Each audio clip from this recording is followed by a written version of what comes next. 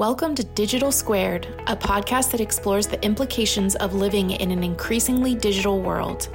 We're on a mission to inspire our listeners to use technology and data for good.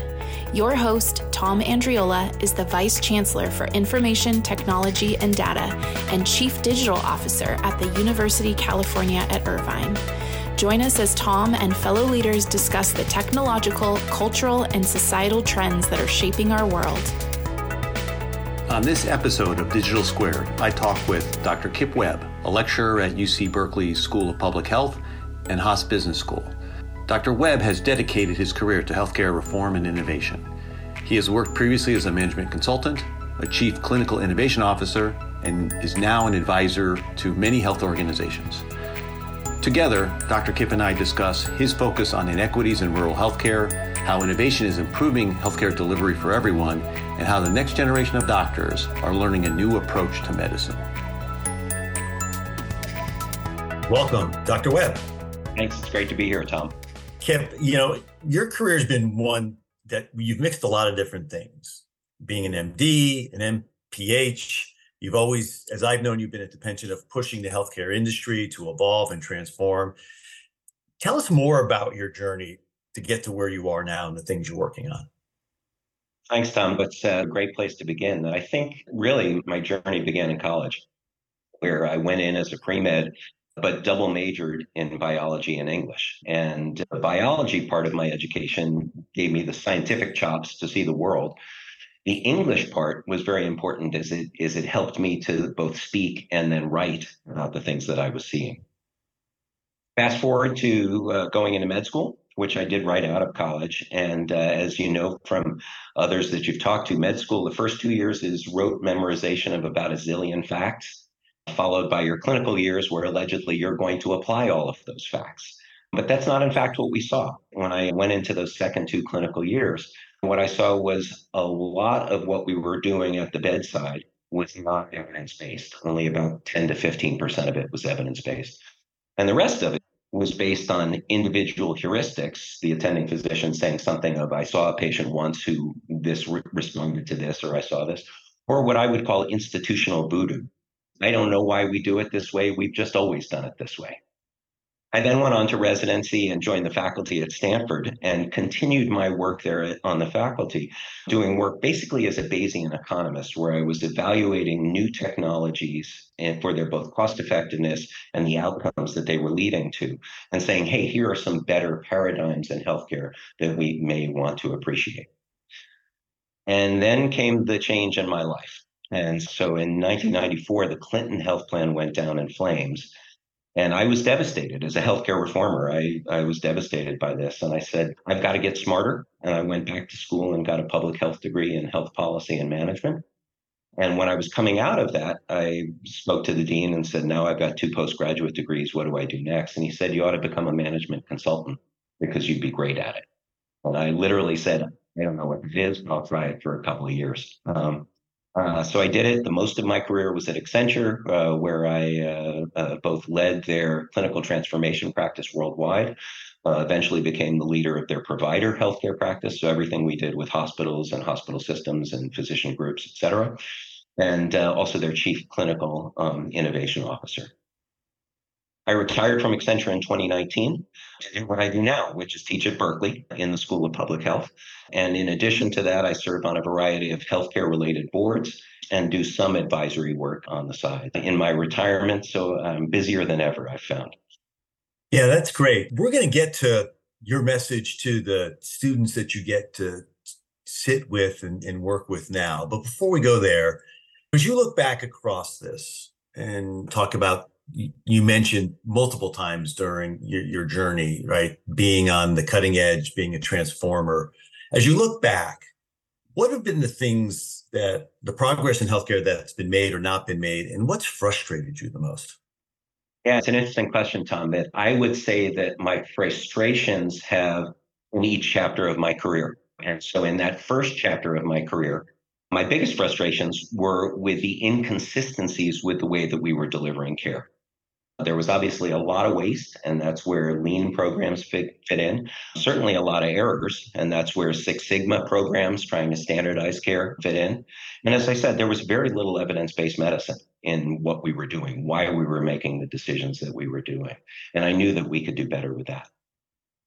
You then move on to my consulting career, and here I was as an international consultant, really dealing with a lot of organizations at a national level and looking at the inadequacies of the health systems all over the world. If we take our own country as a nice example of that, when I started this journey back in 1980, we spent about 8% of our gross domestic product on healthcare, similar to other industrialized nations in Europe.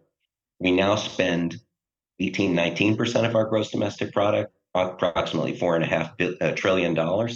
And our colleagues over in Western Europe are spending about 12%. So we've grown a lot. They haven't grown a lot. How about from the error standpoint? I talked about lean and Six Sigma and waste. It's 20 years since To Err is Human was published, and we still haven't driven down medical errors that we're committing. As a matter of fact, we found new ways of creating medical errors, as Bob Wachter cited in his book, The Digital Doctor. And then finally, clinician burnout is an all-time high, which really is leading to both patient dissatisfaction and also dissatisfaction of people who are doing the profession. And so at a big level, the house is burning. We've got to put out this fire. And yet we've been really slow to do. And then you get to my current frustrations, which as a lecturer in public health, that I look at medical care, and then I also look at the social determinants of health and say we're spending money on the wrong things. Is that we know that social determinants of health account for about 80% of our health and longevity, and yet we're only spending a fraction of that $4.5 trillion that we're spending on medical care. We got to change the system in order to serve people better, to give access to care who people don't have access, to address the social determinants, to give agency to patients to try to keep them well rather than episodically seek care when they're sick. And finally, really just transform the locus in which that care is delivered. No longer is it okay to think about delivering healthcare with the most expensive providers in the most expensive settings, i.e. hospitals. We've got to start thinking about care at home as a really viable alternative. So those are my frustrations. But as I say, they've grown and morphed over time. Do you find that your current platform in the academic setting, do you get a chance to really fill the students' brains with the questions they need to ask when they leave you and go out and start their careers? That's the goal, right? I'm in my early 60s now. And when I look back on my career, I had this rich experience of traveling probably to 35 different countries around the world, not only seeing what worked for them and seeing what wasn't working, but cross-pollinating great ideas from other health systems around the world. It was an incredibly heady experience for me. But in the transition over to the teaching side of my life now, it was really trying to train that next generation and say, here's where we've come over my 40 years in healthcare, and there's still a lot of work to be done. Don't make the same mistakes that we've made. Start from here and use that as a departure point to move forward. So you and I share some aspects of where we have spent our time and where we spend our time in the health equity, social determinants of health space, rural healthcare. The story I tell people for me was after I had done some healthcare work in the emerging markets and I came back to the United States, I realized that some of the disparities in the quality of care and access of care that I saw in places like China, countries in South America, we had right here at home. In the state of California where I live, you have those same kind of disparities. And I know that you have done a lot with rural healthcare. You care a lot about rural healthcare. So talk to me a little bit about what, from your perspective and experience, the challenges of rural healthcare, and then some of the dynamics that are starting to change in our U.S. healthcare market that you think might be able to improve that situation.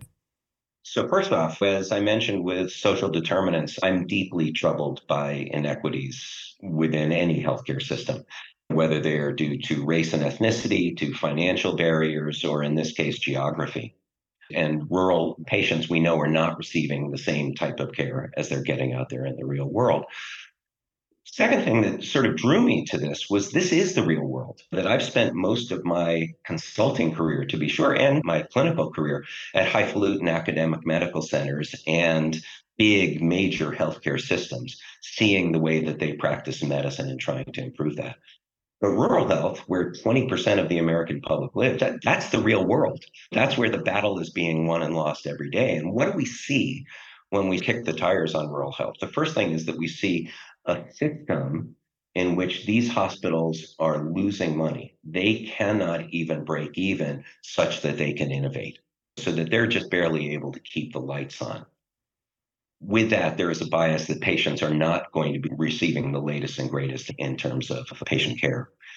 Second thing is we know that when there are low volumes, a particular condition, you get less good outcomes at the back end. And because we are not seeing the volumes that we see in a regular urban setting, we know that at these lower volume hospitals, that they actually are not getting as high quality care as they might get in an urban setting. And then the final thing is that they're not exposed to the newest up and coming experts that are out there with expert opinions, expert clinical skills, and exposure to the clinical trials that are amazing. The science that we're seeing today is extraordinary, but it is not evenly distributed across the entire population.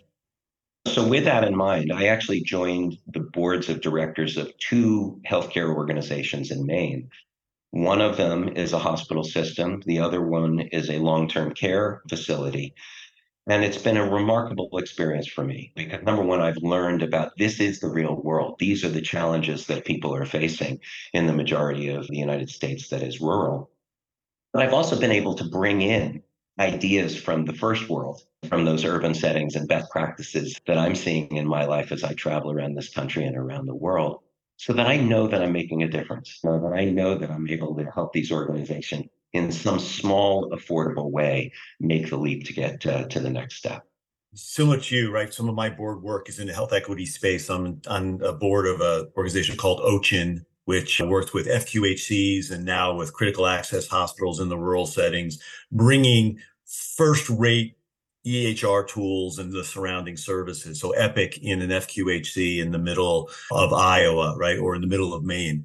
And one of the things that we talk about in terms of trying to drive better access to care, higher quality care is we have some counties, for example, in West Virginia with a life expectancy of 57, which would qualify as a third world country in states in terms of life expectancy. We have 100 million Americans who don't have a primary care physician today. So we have some real access issues. So this is a great question for you, right? A lot of conversation, a lot of articles read. I was on a panel just recently talking about the retailers coming in to healthcare, the CVSs, the Walmarts. And let's not forget, 93% of Americans live within 10 miles of a Walmart store.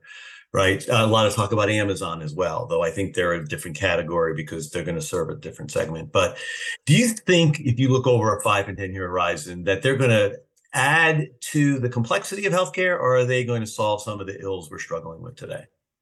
Well, I think this is incredibly exciting for certainly the entirety of my consulting career, but probably even in my clinical career as well. In healthcare, we've been talking about consumerism. We just haven't done very much in the area of consumerism.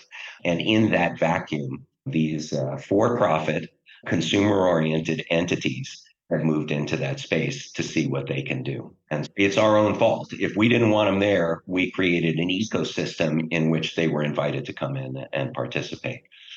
The second thing is consider this. There are about 3,000 counties in the United States. There are about 5,000 Walmarts and about 10,000 CVSs in the United States. That's 3 per county. And so when we talk about access to care, this is really making care accessible in places where, as you mentioned, there aren't primary care doctors or places there in which they might otherwise go. The other thing that's happening with all 3 of those organizations is that they are both vertically and horizontally integrated. Now, vertical integration is across the value chain. Horizontal integration is other similar entities like yourself. And so let's take an example with CVS. With the acquisition of Aetna a few years ago, they became the 8th largest insurance company in the United States, to complement what they were doing in pharmacy, to complement what they were doing in pharmacy benefits management, et cetera. But then they also had urgent care centers. And now with the acquisition of Oak Street Health, they're developing primary care capabilities specifically with the elderly population in the United States. And so that gives them this full bore ability to both pay for healthcare, to deliver healthcare, and deliver a lot of add-on services that you might not get in a primary care office. For example, access to medications, pharmacists, and good nutritional food. Same thing holds true with Walmart, right? That Walmart, I understand, is in discussions with ChenMed to build out some of its primary care capabilities to go along with what they're delivering in their clinics that are actually located in the stores. And then finally, Amazon doing a very similar thing as well with their acquisition of One Medical. And I'm a One Medical patient, very satisfied that they are getting the bricks and mortar footprint to go along with what they've developed virtually. And if we think about what they've done virtually, let's look at the example of PillPack. When they acquired PillPack, what they really got was the license to distribute pharmaceuticals in 50 states around the country. You combine that with their ability, their channels of delivery. In 24 hours, I can get a free delivery of my pharmaceuticals. Contrast that with the 7 to 10 days that I'm currently getting from my pharmacy benefits manager. It's a better service, and that's what Americans are looking for right now. It's a really amazing time. And as the person that they usually call a title like data dude, these organizations are also very sophisticated in their understanding of how to mine their data and how to build loyalty programs that keep consumers coming back. And I think you start to look at what they're bringing to the table. And obviously there's a lot of incentives that have to align. But to your point, the consumerism of healthcare has never really gotten there. I think this might just push us over into a very new realm, and especially if they help crack the access problem for all these millions of Americans who just are not close to getting a good entry point into the healthcare ecosystem. Yeah, and if I can build on that thought, Tom, that you think about the majority of Americans maybe see their primary care doctor one time a year, for 15, 20 minutes, something like that. I'm probably in a CVS once a week. And I'm on Amazon probably every 2 or 3 days. So that getting that consistency of care, or, while I'm here, let me get my vaccine, or while I'm here, let me get my refill on the prescription, or some good nutraceuticals, or whatever else that it is that I'm looking for. You can see that the consistency of the interaction, I think, also is going to augment the possibilities of wellness and creating a healthier society.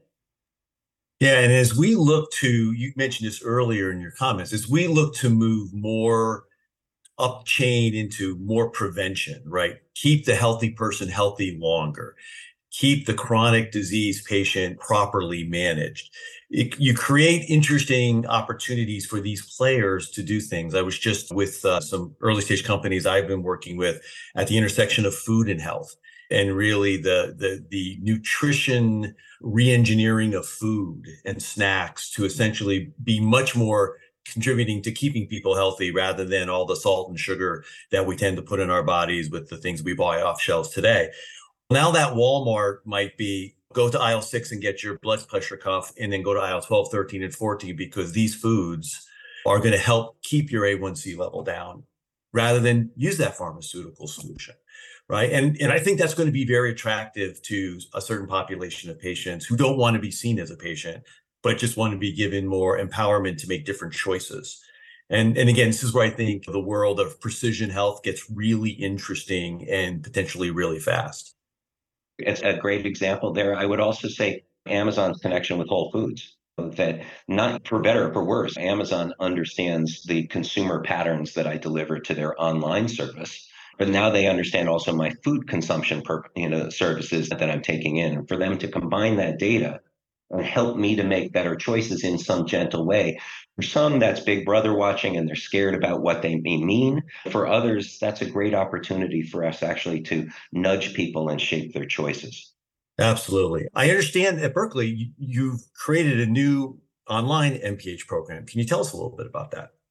Yeah, we've had our online MPH program for several years now. And what's great about it is that it enables students from all over the world to get a master's in public health from a top 10 university here in the United States. And so that's incredibly exciting. But even more exciting was that Lynn Barr made a charitable contribution to the School of Public Health at Berkeley, where over the next 5 years, we will be giving full scholarships to 25 students for an MPH that is specifically targeting the problems in rural health.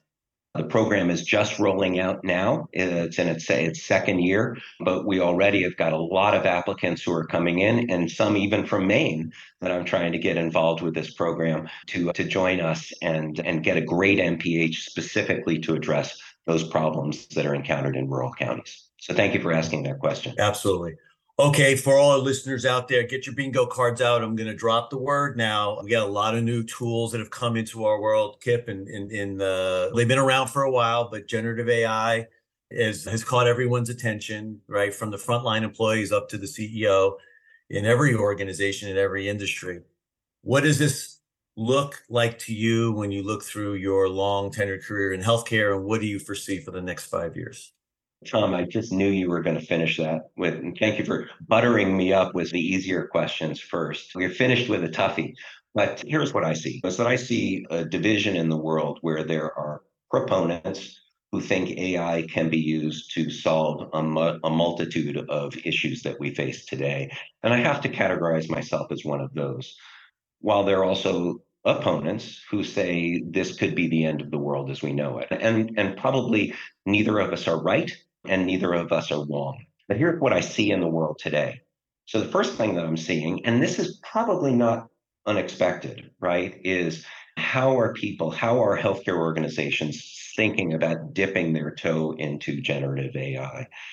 And the first moves that I'm seeing are around clinical documentation on the clinical side, and to say, can we make it easier for the doctors to write their notes at the end of the day, saving them 2 to 3 hours each night that is leading to physician burnout? And can we also use generative AI in order to respond to those queries that we get from our patients? It can be used for both. And I think there's actually some really exciting preliminary research in that world. Specifically, with regard to the queries, there was at least one study that has been published where they looked at machine-generated responses versus those responses that were generated by physicians, questions that were posted on Reddit. And what they found was that machine-generated responses were not only more complete and medically accurate, we probably should have expected that. But what they also found was that by blinded observers, that they were more empathetic than those written by physicians. I don't think anybody predicted that one. Right? And so it's very exciting the way that we may be able to use these tools, not as a replacement for the physician, but as a tool that is going to make that physician's life much easier. As we move forward, places where I get excited, there are two of them. One of them is layering AI tools on top of the medical record, such that we're able to mine that data to ask good questions. Now, one way we might mine that data is to deliver better care to people with rare conditions, where there haven't been clinical trials that have been performed on a broad swatch of people in a statistically significant way, but be able to say, here's what happened the last time we did X to patients who had symptom Y. Okay, that's one way. Another way of using it is to say, what is best practice? And what is best practice that may have come out in a medical journal last week that I haven't been able to read, but that I haven't caught up with as yet? And I think that's incredibly exciting. The other part is in what I would call in silico experiments. Now, in silico basically means computer models of experiments. And we know in the pharmaceutical world that they've been doing these for years, trying to look at which drug candidates are more promising than other drug candidates using in silico models. But think if we could do that with patients, and that specifically with public health programs, we could pilot a program in silico such that we could then launch it in scale without having to wait a couple of years for that pilot project to have been completed. I think that's another potential opportunity. Hasn't been done yet, but it's out there on the horizon and could be incredibly exciting. And I want to ask you one more, Kip, right? Which is for some of the people who maybe, even if they're positive around the impact of the tools, right? They have a concern about losing our humanity along the way. You mentioned a little bit in one of your earlier comments. Healthcare, at the end of the day, there's a very human element to what we do, right? Dealing with some of the most challenging aspects of what happens in our human existence. How do we not lose the humanity with this increasingly utilization of technology and data in how we deliver care to people? Yeah, what a wonderful. I hope that we don't enter a world like in Star Trek where we have a little scanner that we run up and down the body and say, here's your problem in some very distant way. But I instead see it as a tool. Now, let's come back to where we started this conversation with medical school. And in medical school, those first 2 years were rote memorization of about a zillion different facts that then I'm expected to call up in real time when I'm seeing a patient. Wouldn't a patient feel more comfortable if I was able in real time to pull the data up on my computer and say, here's what the computer is telling us we ought to do with patients in your situation.